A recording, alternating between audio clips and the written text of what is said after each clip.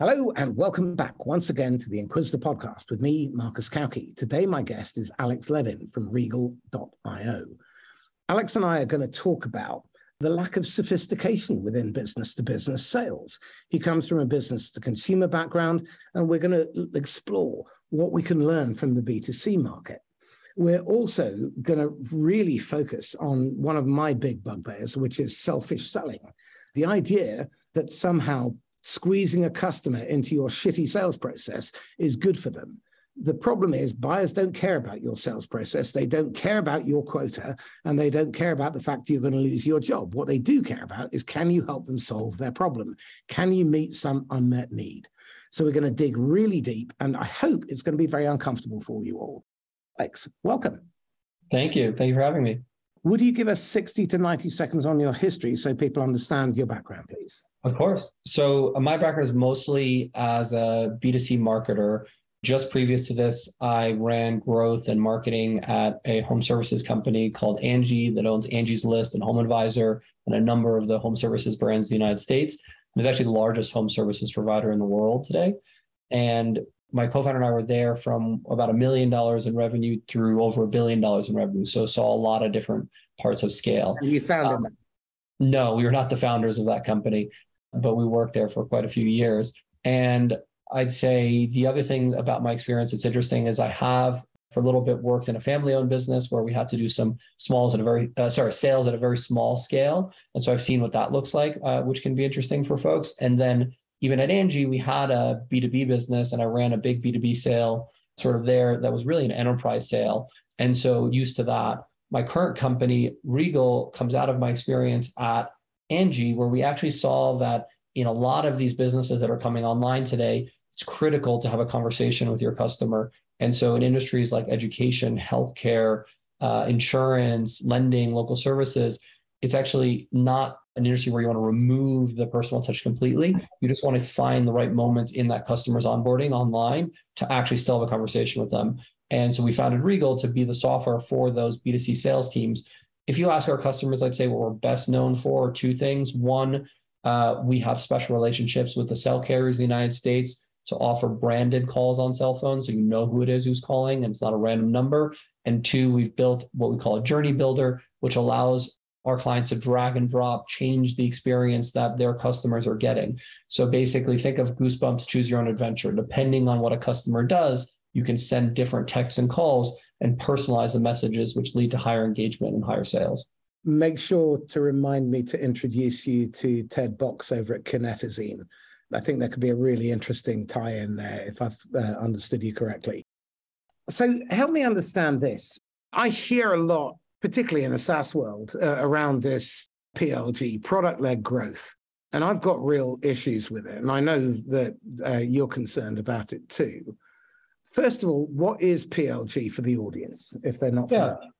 About 5 or 6 years ago, an investor at OpenView started talking about product-led growth, and it's only now caught on 5 years later. So we talked to him, it's very funny. For years, he felt like he was screaming in the wind, but now everybody's talking about it. So I just, one thing to remember, if you feel like you're screaming in the wind, don't worry. If you're right, eventually people will come to your side. So keep screaming.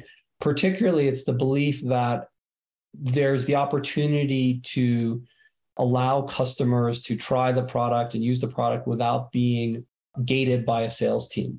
And a lot of this comes from, really the experience that we've had in B2C, where you can go online and buy a product and try something without a salesperson. And the consumer today, the business user today, expects the ability to do that for a lot of products. There have been some notable successes, from things like Dropbox to Loom, where they've just exploded by using really traditional B2C methods instead of B2B methods and not gating with sales.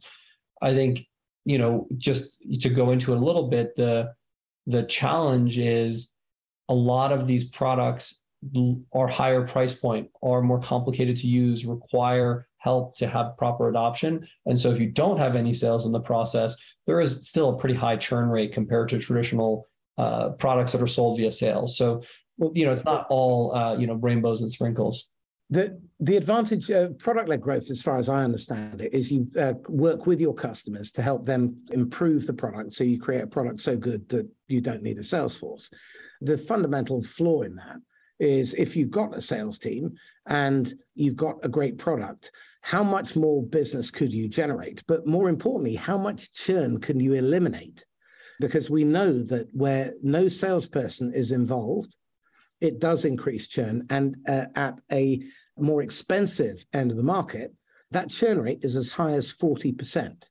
Now, that means that you lose nearly all of your customers every 2 years that you have to replace, which means you have to stand still just to replace them. And then you have to go. I think one thing I would remind sort of everybody on churn is that what's important on churn is not the steepness of the churn curve at the beginning, but the steepness of the churn curve over time. So if you lose 40% of customers, but then your churn goes to zero, you're fine. Yes, you have to add customers, but it's not a big deal. If you lose, every year 40% continuously, then you have a disaster of a business and you're never going to be able to recover. So actually, it's not the initial churn that matters as much as does it continue? If you're in a business where the churn stops, you'll be okay in the end. That's a really interesting point. Thank you for that. And the other thing I'd say on PLG, I think, if we're going to go there, the first thing everybody should do is draw themselves a 2x2 matrix and say, what is the cost of my product?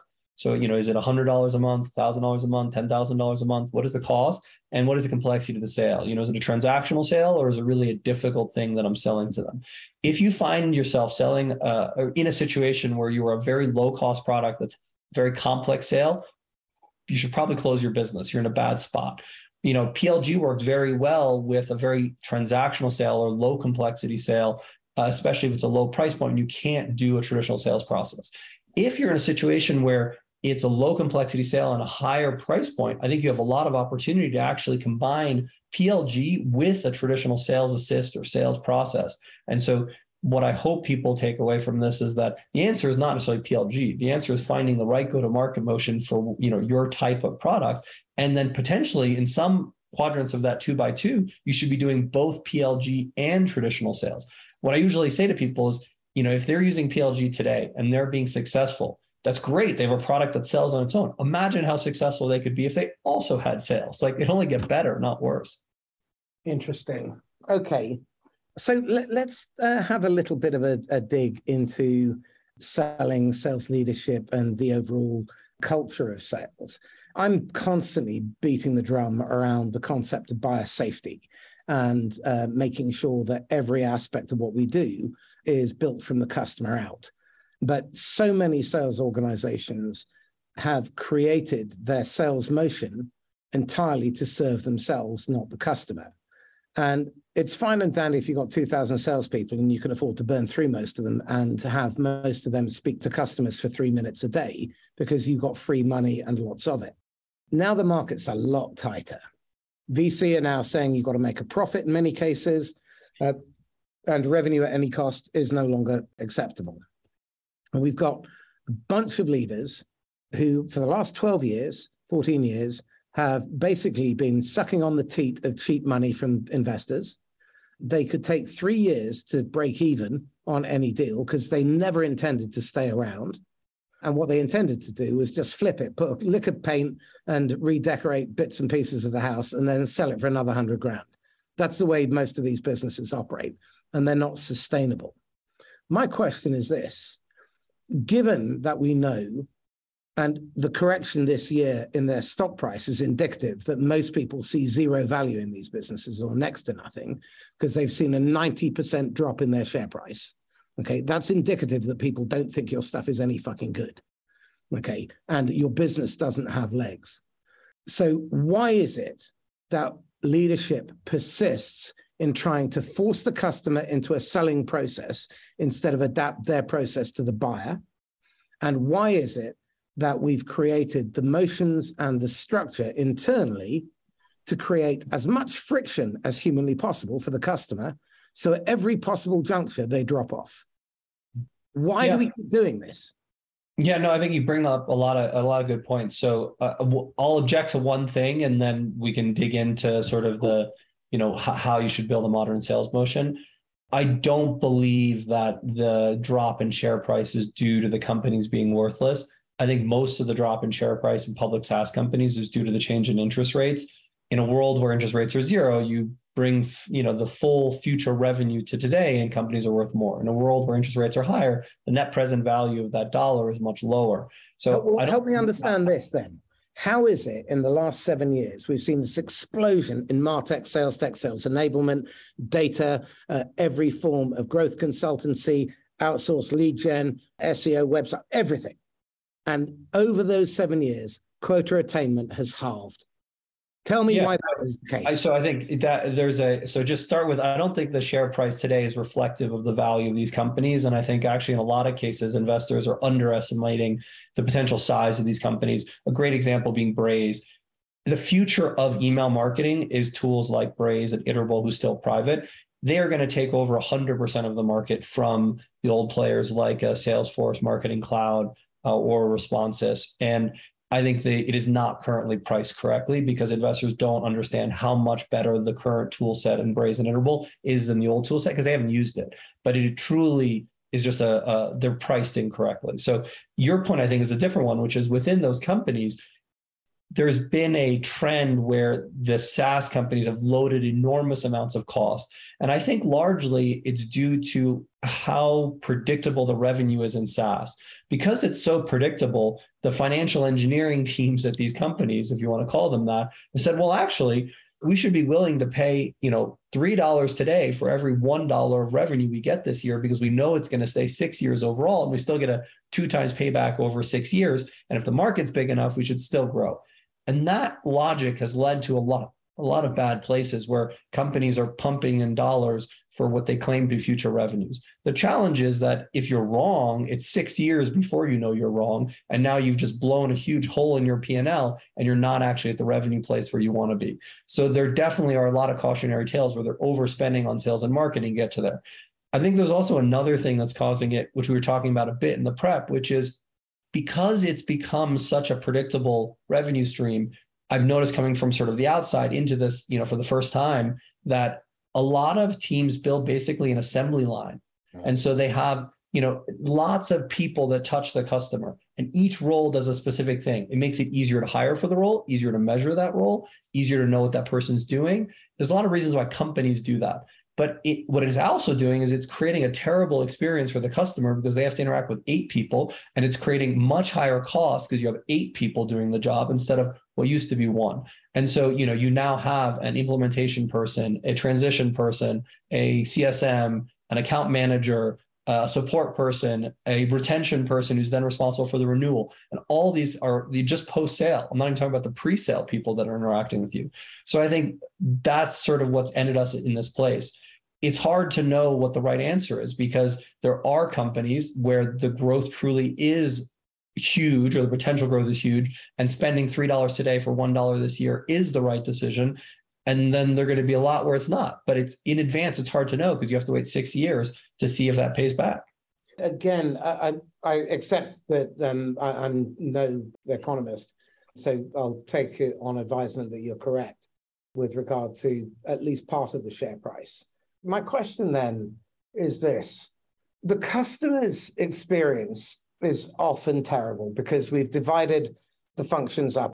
Unnecessary and unhelpful friction, because every time we lob them over the wall from marketing to SDR, SDR to AE, AE to CS, they have to start all over again. It's like phoning the bank and having to give you details 70 times. Well, what really baffles me is why that persists. When Adam Smith wrote Wealth of Nations, at the end of the book, he says very clearly, don't do division of labor because it's really bad and it dehumanizes and it's not good for business or people. But none of the alphas got to the end of the book. And so they got fixated on the idea of turning sales into a factory.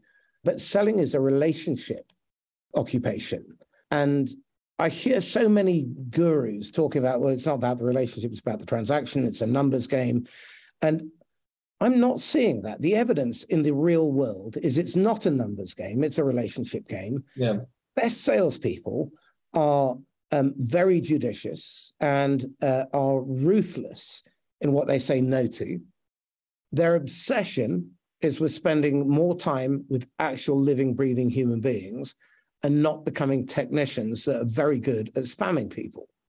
You know, there are 1.2 quadrillion emails delivered every year, and most of those get nothing. You know, you got 0.3% response rate. That's a lot of people whose inboxes, mine, for example, gets between 200 and 500 emails a day that weren't asked for and are irrelevant. Now, in a world where people are being deafened by the noise of everybody else, how do you get heard? Be really interested from your B2B marketing perspective. How do you get heard by saying less? Yeah, no, so I love the point. So first, I have to give a shout out to my co-founder and I are angel investors in a company called Gated, and their premise is exactly what you've said, that we are getting overwhelmed with this sort of email. And so what their product allows you to do is filter out all email from people that you've not been in contact with before, and it sends them a response automatically. It basically says, look, I'm not going to look at this. If you actually know me and this was an error, click here, and it lets it through. If you don't know me and you want me to look at it, donate to my charity of choice. And what's interesting is that when people actually don't know you and they click that button to donate charity of choice, the user, like me, actually is much more likely to read it, because you know it's a real human being that cares about it and cares about the relationship and the interaction. And then, it's more likely for the person to respond. So that's just a side note, is I would try Gated. I think it is a fascinating new model for email. To the B2B motion, I think there are, like in the space that we work in, yes, we work particularly with sales teams, but more broadly, we work with contact center software. So in that contact center software market in the United States, there's probably 400 different contact center softwares. And so it's a very crowded market, and it's very easy to get lost in, the world of all of those. And so coming from our background, one of the things we understood was very important to stake out what we are and what we're not, and what we stand for and what we're against. And so we're very clear that, we work for outbound sales teams. We are for having a personal touch in this digital experience. We are against the AI bots that do all this stuff. And, within that, we then went to click down and said, look, we're going to create marketing that speaks more irreverently, that tries to break down the fourth wall, that tries to speak truth to power, because we want to make sure that people know our opinion. I think an example of a company that did this much better than us and is now much bigger is Gong, where from the beginning, Gong went to people and said, look, you think you know what's happening in your sales process. You don't. You're completely wrong. Let me tell you how you're going to figure out what's going on in your sales process using this tool. So Gong, in effect, has not reinvented anything. They were reporting tools in the past, there were transcription tools in the past, but Gong was the first to really take off on the B2B side because of their marketing, because of their positioning. I'd say Attentive is a similar case on the SMS marketing side. There have been SMS marketing companies for a long time, but using their go-to-market motion, using their marketing, they were able to break through and make sure people understood why SMS marketing was so important. So I think definitely a huge part of this process is marketing, let's say. Within the sales motion, then, I think our sort of theme internally is you have to make your first 500 customers successful. Doesn't matter what it takes. Efficiency is not what matters for your first 500 customers. So you need to make sure that you're sitting down with them in a consultative way, understanding their business, helping them really succeed, whether it's with your product or with something else. But if you're invested in their success and you listen to the things they're asking you to do, you're going to get out of it quite a lot. And so, from very early days, we sat with our customers, we made sure that everyone who worked with us understood that we cared about the customer first. And in our case, it's helping them drive more revenue from their current traffic. So that's the place we work in the funnel, right? We're not top of funnel. We help them drive more conversions from their current traffic. And where we're successful at that, I think our customers are then successful, which then drives a nice loop where they refer us to other people, they use us more, so on and so forth. So I'd say if you do that for your first 500 customers, history will write itself. If you don't, and you try to optimize for efficiency or optimize for internal goals rather than your customer goals, you're going to have trouble. Listen to what Alex has just said. It's very important that you understand that your customers buy for their reasons, not your reasons. They don't care about your quota, your target, the pressure you're under. What they pay for are outcomes. They don't buy your software. They don't buy your product. No one in the history of humanity has ever bought my training or coaching because they want training or coaching. They want their results to improve. And until we start to really understand what the job to be done is that the customer is trying to accomplish and the environment, the context in which they have to operate, we're always going to be struggling to make sales. And we've been very lucky to get advice from a lot of very experienced go-to-market leaders. Again, as we're not from this world as much, it's been very helpful to get that advice. And so if I can, I try to pass it along. So one of the senior leaders that, previously was a CRO at a couple of B2B companies in related spaces, really early on emphasized to us that everybody from the BDR onwards really needs to stop talking about Regal. They need to talk about the customer. They need to talk about what is going on with the customer. What are their challenges? What are we seeing? And that then leads in a conversation about what they need. Historically, I'd say HubSpot was among the best at this. HubSpot would really force customers to relive the pain and agony of the things that they were doing currently before selling them. Inbound marketing was the original product, and now they've expanded. And so I think they were phenomenal at this, but we've tried to teach our teams about that as well and make sure that every time we're approaching a customer, it's about what they're doing, not about what we're doing. Really important. Well, that then brings us to the next really important question. What makes a great salesperson today?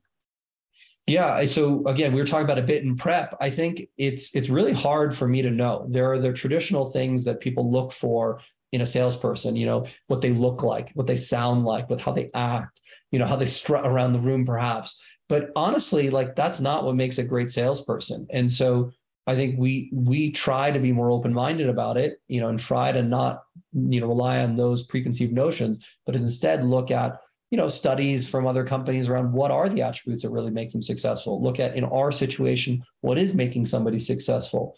If I were going to pick out one thing from everything that I've seen in terms of academic studies and within our company, the people who are inquisitive and who are interested in companies. And when I say interested, I don't mean that you think it's interesting. I just said that that you're interested. So, it means that even if it's not the most interesting business you're working with, you're fascinated by what they're doing, how they're doing it, why they're doing it. And that sort of infectious enthusiasm is very clear to the customer. Because then, even if you go, based on what I've learned, we're not the right company. Here's somebody else who is the right company to serve you in this. You're doing something that's good for them. You're not just pushing your product down their throat. So I'd say that's the number one thing that I look for these days, especially in sort of we're upper mid-market, sort of in a 50 to 100K average contract value. I think it's different in different sales motions. Okay. Joe Mullings is one of my inspirations when it comes to hiring. He's runs a recruitment company called the Mullings Group. And his recruiters typically bill 300 to 500% more than the industry average. And his recruitment advice is recruit for high on trust, average on competence.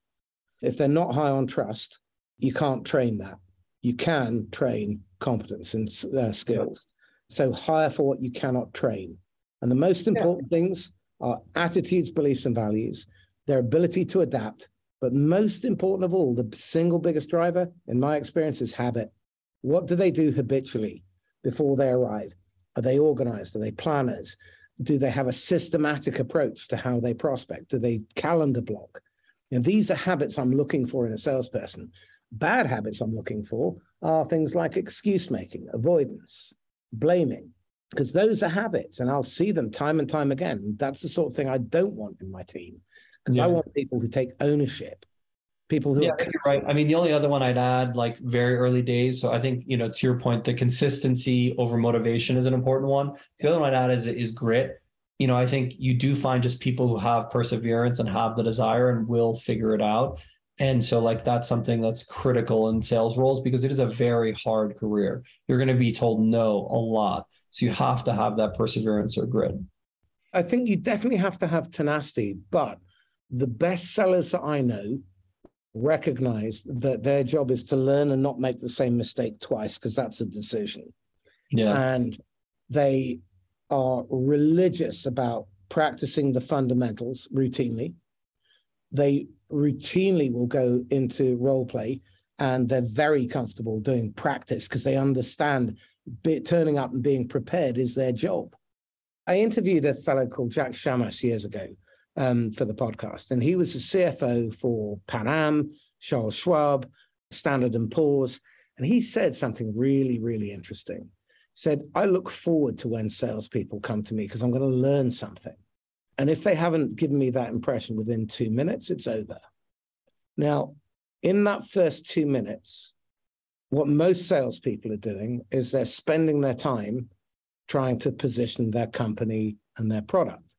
Customer doesn't care about that. They want their outcomes to improve. They've got the job to be done. What advice would you give to a newly minted manager who's come from a sales role and now they actually have the opportunity to do things differently? Because one of my big bugbears, and I've seen this in many organizations, is that the manager then becomes an accomplice and perpetrates the shit that went before. So what advice would you give to a new manager who's just starting out for the first time in a role where they're working with a team that may be their peers and they've just been promoted? Yeah, no, very challenging for sure. I guess at Regal, we believe strongly in the quality of work that you do. So somewhat like I would say, just start with, having very high quality behaviors. So, if you're now in a management role, make sure that you are actually spending time with each individual rep so they understand their goal. Make sure you're spending time with them so you understand their goals. Go and listen to every call and start giving them direct feedback about what's going well and what's going badly. So don't start with a strategy statement about, how you want to change everything. Start with the tactical things that you know to be true. And then what'll happen is a month later, 2 months later, you look back and you realize you created a strategy. And by watching what's happening, you started to understand where you need to spend more time, where you need to spend less time. So I'd say the number one mistake people make is they come in with some preconception about what needs to happen and start implementing that before they've actually seen the reality or started just doing good work day to day. The other thing, I think to your point is resetting and like going and meeting your peers and trying to find like the people who are really the best salespeople in your industry. So you can sort of reset in your head, what is benchmark for great? I think too many sales teams get into the habit of sort of their way of doing things, which may not be the best way of doing things. And so if you can start seeing how your peers are doing things, I think you'll get a better benchmark so that you can then bring that back and change things.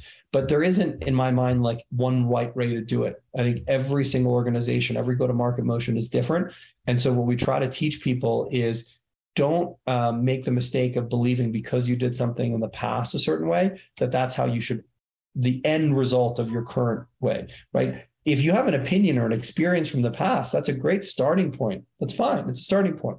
But then iterate on it to find the right solution for your current situation. Don't assume that because you did something in the past and it worked, that it should be the right solution at your new company. Okay, I'm going to build on that as well. You need to look at your processes, ones that you use every day, probably every 3 months, and at least once a year for every process in the business. And the reason for this is you don't want to be left holding the horses. Back in 1970, the British Army commissioned a study of the artillery. And what they discovered was that the soldiers would carry the shell to the back of the gun. One of them would open it, they'd shove the shell in, close it, and then one would stand to attention facing backwards. And the other one would march 8 paces, turn around, put their right hand behind their back, lift their left arm up, and then nod. And the other one would then pull the cord and the gun would fire. And so they asked the soldiers why they were firing that way. And he said, well, that's the way we were trained to fire the guns, sir. And that's the way we fire the guns in this man's army, sir. And who trained you? The gunnery sergeant. Gunny, why do you train them that way? That's the way I was trained to train them. That's the way we train them. That's the way we fire the guns in this man's army, sir. After a couple of weeks, he's at the pub outside the barracks. And a World War I veteran comes in. He says, you got any idea why they're doing this? And said, yeah, they're holding the horses. Now, bear in mind, for 50 years, they hadn't had horse-drawn artillery in the field. Mm. They were still holding an imaginary horse. So, Alex, tell me something. I think one of the big blind spot salespeople have is that they view the world through this filter of pink spectacles and happy ears. And then they come back and report back what they think happened as opposed to what really happened. What advice would you give to a salesperson in terms of preparation before they go in to meet a customer? Let's start with that. Yeah, so some of it is very simple. Again, is make sure before you meet a customer, you go to their website, you try to go and buy the product, Go to the reviews and read the reviews, particularly filter for what are the worst reviews that they have, not the best, and see why are they getting bad reviews. That should help you, make those statements of, I went to your site and this is what happened. Is it what you would expect? Or, when I looked at your reviews and I saw the bad ones, this is what's leading to the bad ones, and help you pull out from the customer really what's happening. So I'd say, that's always a good starting point. Okay.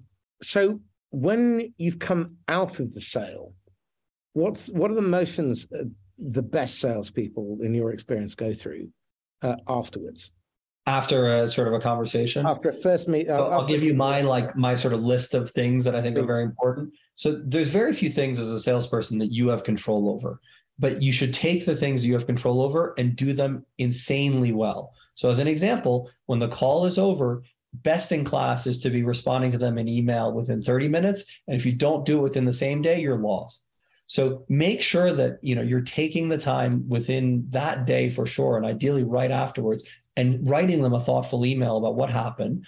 If you can, take the time to find the resources that are going to help them be successful based on the conversation you had, and add those into the email. So that's something you completely have control over, so don't lose.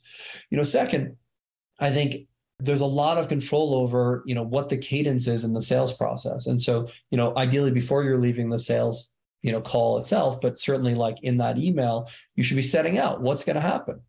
Is it going to take a few weeks of sort of review? Are you going to have to work with their legal team? Like, you as a salesperson have done this a number of times. You should understand also what their process is internally, and together come up with a plan that you're going to hold each other to.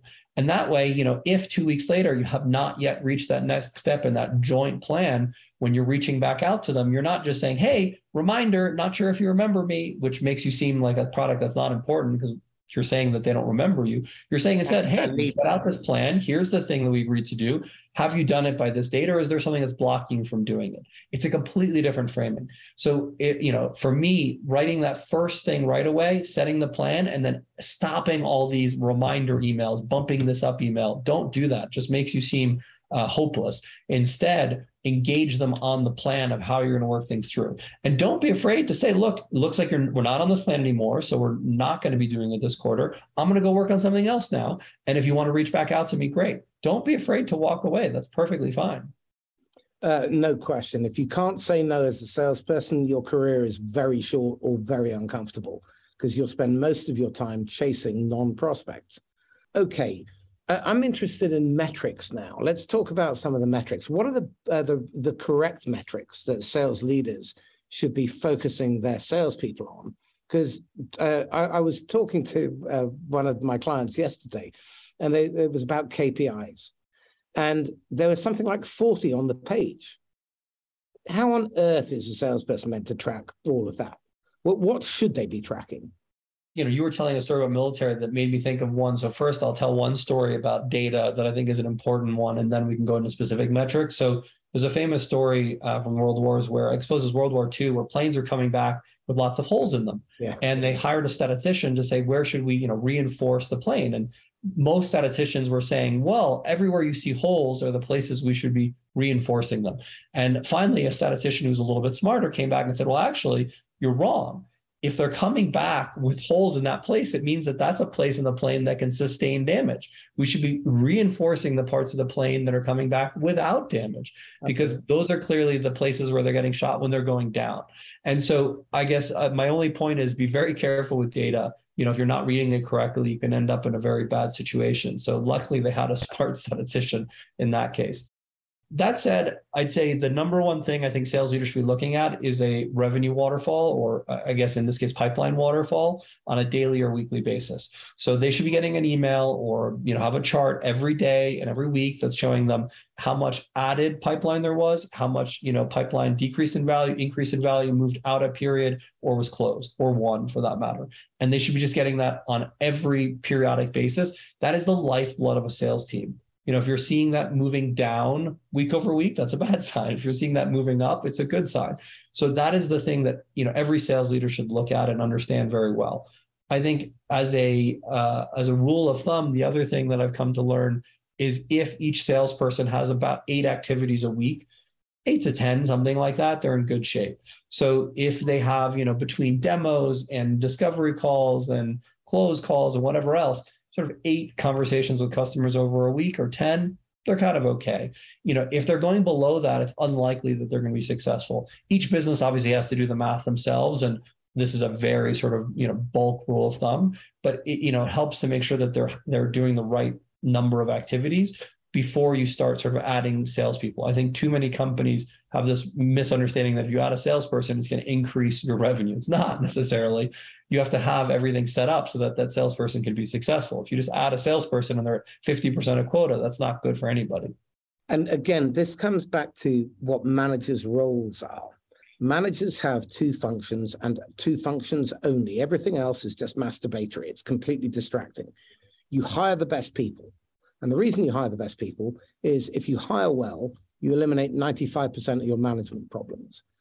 No one wants to hire someone to fill a role. They want to hire someone who will succeed in the role, improve over time, and stay. And so if you don't then create the second condition, which is the conditions where your highly talented people can thrive and do their best work, that's what the manager's job is to create those conditions. Now, one of the things you touched on, which I was delighted about, is the intense and consistent level of coaching, and coaching in the moment on the basis of what you actually see. I think far too few salespeople have any real coaching.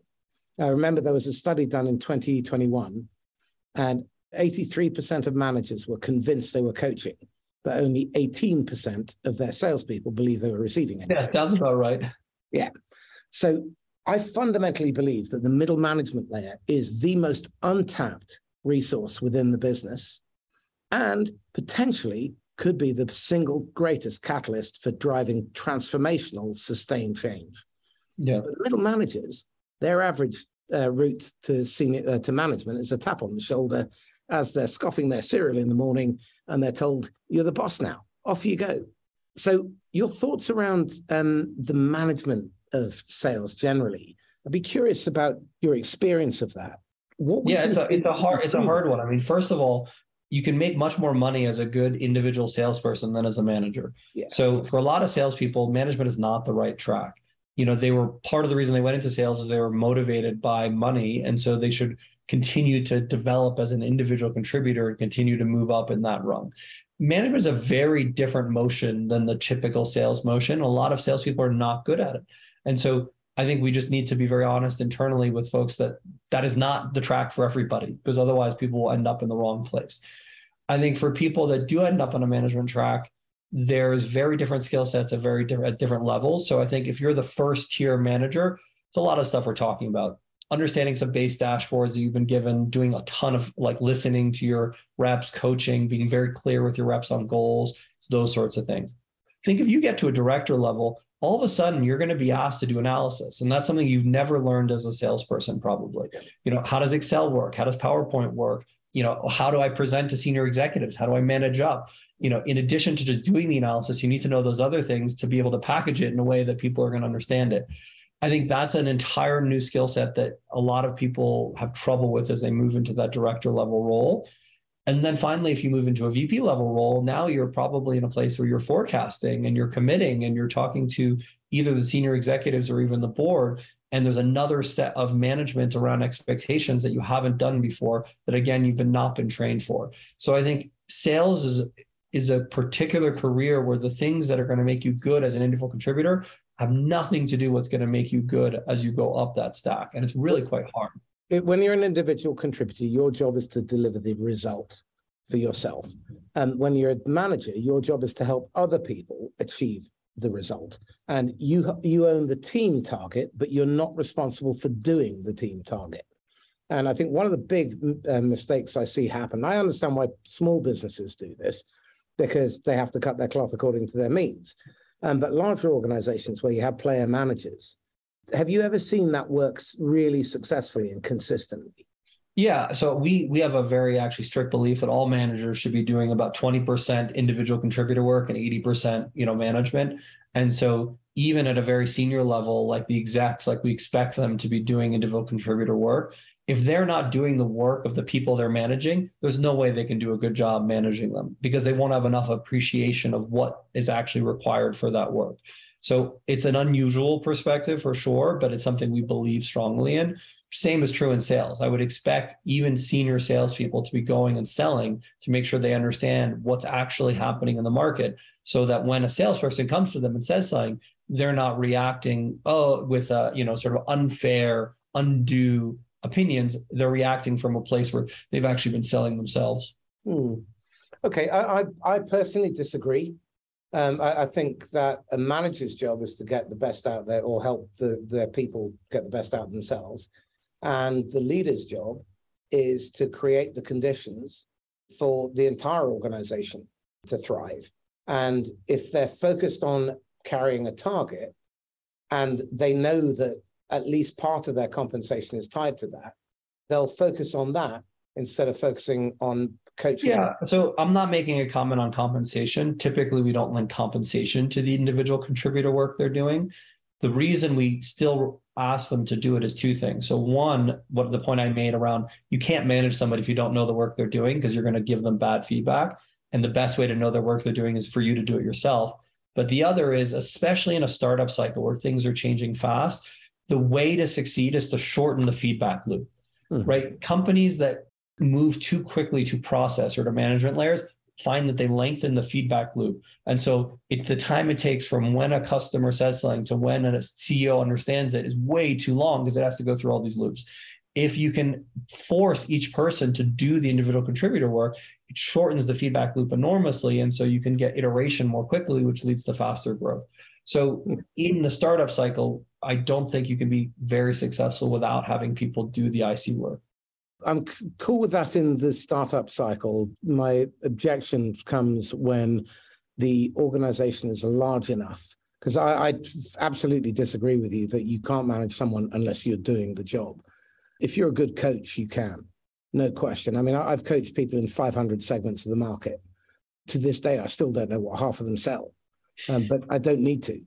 And their results go through the roof. My average client will grow 300 to 800% in the first year. Because I'm not saying that there aren't truisms and everything, but I think it's very different to be a consultant than to be a manager, I would say. So my understanding is when you're coming in as a consultant, you're giving them some of the truisms. When you're a manager day to day, I think you can be more effective if you really understand by doing the work that you're assigning people. And I'm not saying you have to do it all day long, but if you're not ever doing it, to your point on not reviewing processes, the fastest way to not review processes is to not be forced to deal with the pain of the process you've created. If you're still in a place where you have to deal with the pain of the process you created, well, guess what? You're going to go fix your dirty kitchen. If you don't have to deal with it, let somebody else's dirty kitchen. You're not going to go bother fixing them. I don't want to waste too much time on this, but the one thing I would say is I believe managers absolutely have to meet customers, but they shouldn't own the account. The salesperson is captain and the manager is there as crew. Yeah. In a sales, I agree. I'm not saying for sales specifically, I'm not suggesting the CEO should have a quota or that the CEO should own customers. I'm just suggesting that if the CEO says that the way you should research a customer is by doing X, Y, and Z, well, the CEO should research a customer doing X, Y, and Z at least a few times a quarter. I'm very in favor of that when it comes to producing reports. I think whoever asks for the report should run it first before they ask anyone else to do it, particularly a salesperson. Because if it takes half an hour or an hour to knock out a report, that's 4,000. That's on a 1.2 million target. That's 500 quid. Why would I have someone faffing around doing that instead of making £500? It's insane. Yeah, great. Okay, let's just dig a little bit more into sales culture. In the last 50, 60 years, we've seen a lot of sales culture create the conditions where the customer has become a forgotten afterthought at the end of a long chain of abuse. And because of that, they are often relatively hostile towards, or even just neutral towards the seller. But they're reluctant, they're defensive. And it feels like the culture of sales has forgotten that we exist because of, not in spite of, the customer. How do we get people to really believe that their job is to facilitate the best decision for the customer, whether they buy from you or not? How do we get people to the point where they believe? So, I'll say I'm a bit of a cynic. So I think some of it has to do with comp plans. And like, that's the cynical answer. And we can talk about what to do there. And then some of it, the not cynic part of me would say some of it has to do with how you set up the vision of the company and how you explain the phase of the company to the team that you have. So start with the first one on comp plans.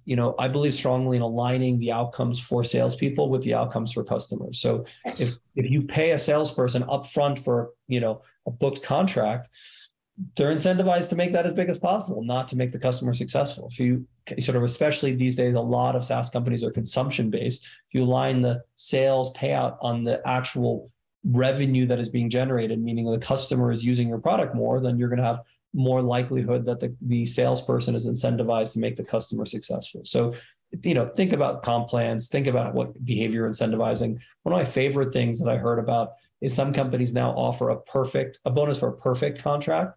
So, perfect contract will be one with no trial, annual terms, no discount, net 30 days, ACH, whatever else, or exactly what you want. And anytime a salesperson does that, and obviously you have to believe that's right for the customer and for you, but you actually bonus the salesperson in addition to what comp would be. Fantastic idea. In fact, I was training a finance company only today where I suggested that. So I think that's a very nice way to also remind people with incentives. On the other side, from a cultural standpoint, I think if you're a leader at a company, you can never say something enough. So, if the reason why the company exists is because you're trying to build, to go to Mars, use the example SpaceX. If the reason why the company exists is that you're going to Mars, everyone should learn the full logic from the mission all the way to their specific role. So if you ask somebody on the line, why are you building this thing? They should be able to say, well, as a company, our mission is to go to Mars. In order to do that, we need to build reusable rockets that are going to enable us to bring down the cost, because that's what's going to more quickly allow us to send things to Mars. And specifically, my job is to build this one piece on the reusable rocket, and you'll know that I'm successful if you see that we hit these tolerance levels within the tests that we do. You need everybody in the organization to be able to understand that. And the way to do it is to, one, set those sorts of goals for everyone, and then make sure you're repeating them again and again and again, to the point where if you walk around the floor and ask somebody exactly who's doing one small piece of the puzzle, they can repeat that mission to role logic. So this, again, many of you who've listened to the podcast several times will now be very familiar with this concept of jobs to be done. The job to be done is go to Mars. If you're running the Olympic rowing team, it's to make the boat go faster. If you're running a sales operation, it's to have wowed customers who keep coming back and bring their wealthy friends. Okay, the mistake we make is that we turn it into a transaction. If you look at the growth potential within your accounts and you look more broadly than just the simple organic sales, the potential that you are sat on by looking at the customer's ecosystem, for example, is the customer's customer, their alumni, their JVs, their partners, their ecosystem. You could even be working with competitors of yourself. One of my favorite things is the dead lead swap. But salespeople don't really seem to have a lot of imagination when it comes to being creative about building their book of business. What do we have to do to try and create some more initiative and a better understanding of business acumen? Because I think so many salespeople just fixate on the product and features and functionality, but they don't really understand the context in which people are going to have to live with whatever they buy. Yeah, it's an interesting thought. So I had never thought of it quite that way. I'd say one thing I think is that I do think about is sort of how commercial are people? Like, what is their commercial sense? So I was lucky. I grew up in a family, from this regard, I was lucky. I grew up in a family where there were small business owners, and where sort of common dinner table conversation to talk about, basic concepts like buy at a low price, sell at a high price, and that's your margin. And then you need your margin to cover your fixed costs or you're going to go out of business. And so I think like there were some concepts that were very natural to me that I found when I went to school were not natural to other people because they had never grown up in a household where that was sort of a common understanding. So there's some base commercial instinct that I think is key there. The other part of being commercial, I think, is you have to get comfortable asking for money. It's not to say that you're asking for something you shouldn't be asking for. You should feel that you're asking for money for a product that is going to be valuable for them. But if you're not comfortable asking for it, you're never going to get it. So, get comfortable there. In terms of other stuff I think about, I would say I see a big distinction between salespeople that are order takers and salespeople that have actually learned the trade.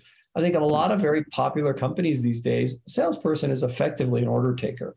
And it never forced them to learn key skills as a salesperson, like framing, like discovery and understanding the customer, like how you create urgency to move a sales process through, like how you build different champions within the organization who are going to help you push this through from their side. And so, I hope that every salesperson goes through some adversity, goes to companies where they have to learn those skills so they can become a better salesperson. Without it, they're going to have a very short sales career because it's not always going to be order taking. Order taking is such a problem, and it's so easy to do, but the amount of money people leave on the table because they fall foul of the lazy why. They hear something and they jump on it and they think, oh, that's it. But more often than not, I mean, one of the things that frustrates me is that because sellers are under so much pressure, they never spend time really on planning, on research. Now, if you're going into an enterprise sale and you're meeting someone who's running, I don't know, $1 billion business, they're responsible for $240,000 a day. Every hour you're in front of them probably costs the business 40 grand in opportunity cost. If you don't turn up prepared, researched, and offering some value, how dare you? I find that deeply offensive that salespeople think it's okay to just wing it. Yeah, I'll go even further, just as an example that I think people find amusing. When we were in the home services business and we had this B2B business, we would do the services for the big retailers in the United States. So if you go to Walmart or Wayfair or Costco or Lowe's, and you actually bought, a fan and you wanted it installed, it wasn't Lowe's necessarily did the installation. It was likely Angie or one of the Angie's contractors that was doing the business. And so we would have to walk into the, these biggest retailers in the United States and be able to convince them to work with us. And we thought very hard about that time that we had with the CEO of Walmart or the CEO of Wayfair or Lowe's or whatever it may be. And we would, when we were going to their offices, we would actually film promos just for them. So we would go spend 20 or 30 grand and film a promo showing what it could be like. When they came to our office, we would build out a mock store that looked like their store in our office for, again, 20 or 30 grand. Because to your point, their time is valuable. And we needed to also indicate that we were invested in this and that this wasn't like a deck that we made in 5 minutes, that we actually were really going to be working with them and investing time and money to make this successful. And so do the things that demonstrate that you're not doing something at scale. Like when I get just another email that is clearly exactly the same as what you sent to everyone, it's very easy for me to delete. When it's clear that you've put some time into that email, at the very least, I'm going to respond to you and say, you know what, now's not the time. Here's what, matters to us that you're not covering. And maybe I'll even forward it to the right person internally. So if you show me that you're doing something with your time and you're taking the time, then I'm going to react to it in a more positive way. Excellent. Alex, this has been really very interesting. Thank you. We've come to the top of the hour. One question, you've got a golden ticket and you can go back in time and whisper in the ear of the idiot Alex, age 23. What one choice bit of advice would you give him? He'd have probably ignored. Yeah. So one thing I would have said, like B2B SaaS. So I wish someone 10 years ago had whispered in my ear and said the greatest business model ever invented is B2B SaaS. So for a long time, my co-founder and I worked in consumer businesses. And I think it was very difficult to even know whether, you'd have consumers buying your product tomorrow. So it's very hard to predict out the revenue. You couldn't, then go and make investments. You didn't know where you're going to be at that next revenue level. Your margin was much lower. So if you made a mistake, it was very hard to fix it and you'd lose a lot of money very quickly. You didn't have to ask for permission, but because you had millions of customers, it was hard to really know what those customers wanted. So you couldn't just go to them and say, what would you like? B2B is the opposite. It's highly predictable revenue. So you can make bigger investments in people and in internal projects. The margin is high. So when you make a mistake, you can then go and fix it. And you can then take that money and reinvest it in people or reinvest it in new software for your customers that are going to make them better. And, I think you have a business model that is like very sustainable for both the customer and for you, because it allows you as a company to spend the time sitting down with your customer saying, what do you want? Really, how are we going to make you successful? I could never do that with an individual customer buying a cleaning because there wasn't enough money in it. But with a customer that's a bigger customer, you can spend a lot of time with them and you can really, say, look, we're going to take 2 engineers that are only going to build these features that you've asked for. And that's very meaningful to the customer and ultimately helps you build a better product. Excellent. Alex Levin, thank you. Thank you very much. How can people get hold of you? They can just email hello@regal.io or go to regal.io. Okay, and you're on LinkedIn, I'm guessing. Yeah, and I'm on LinkedIn, of course. Excellent. Alex, thank you. Thank you. So this is Marcus Cauchi signing off once again from the Inquisitor podcast. If you found this useful and insightful, then please like, comment, share, and subscribe. Tag someone who benefit from this conversation. And if you feel the urge, please leave a review at Apple or whichever podcast platform you use. If you want to get hold of me, marcus@laughs-last.com, and there's a link to book a time if you want to talk about coaching or training. In the meantime, stay safe and happy selling. Bye-bye.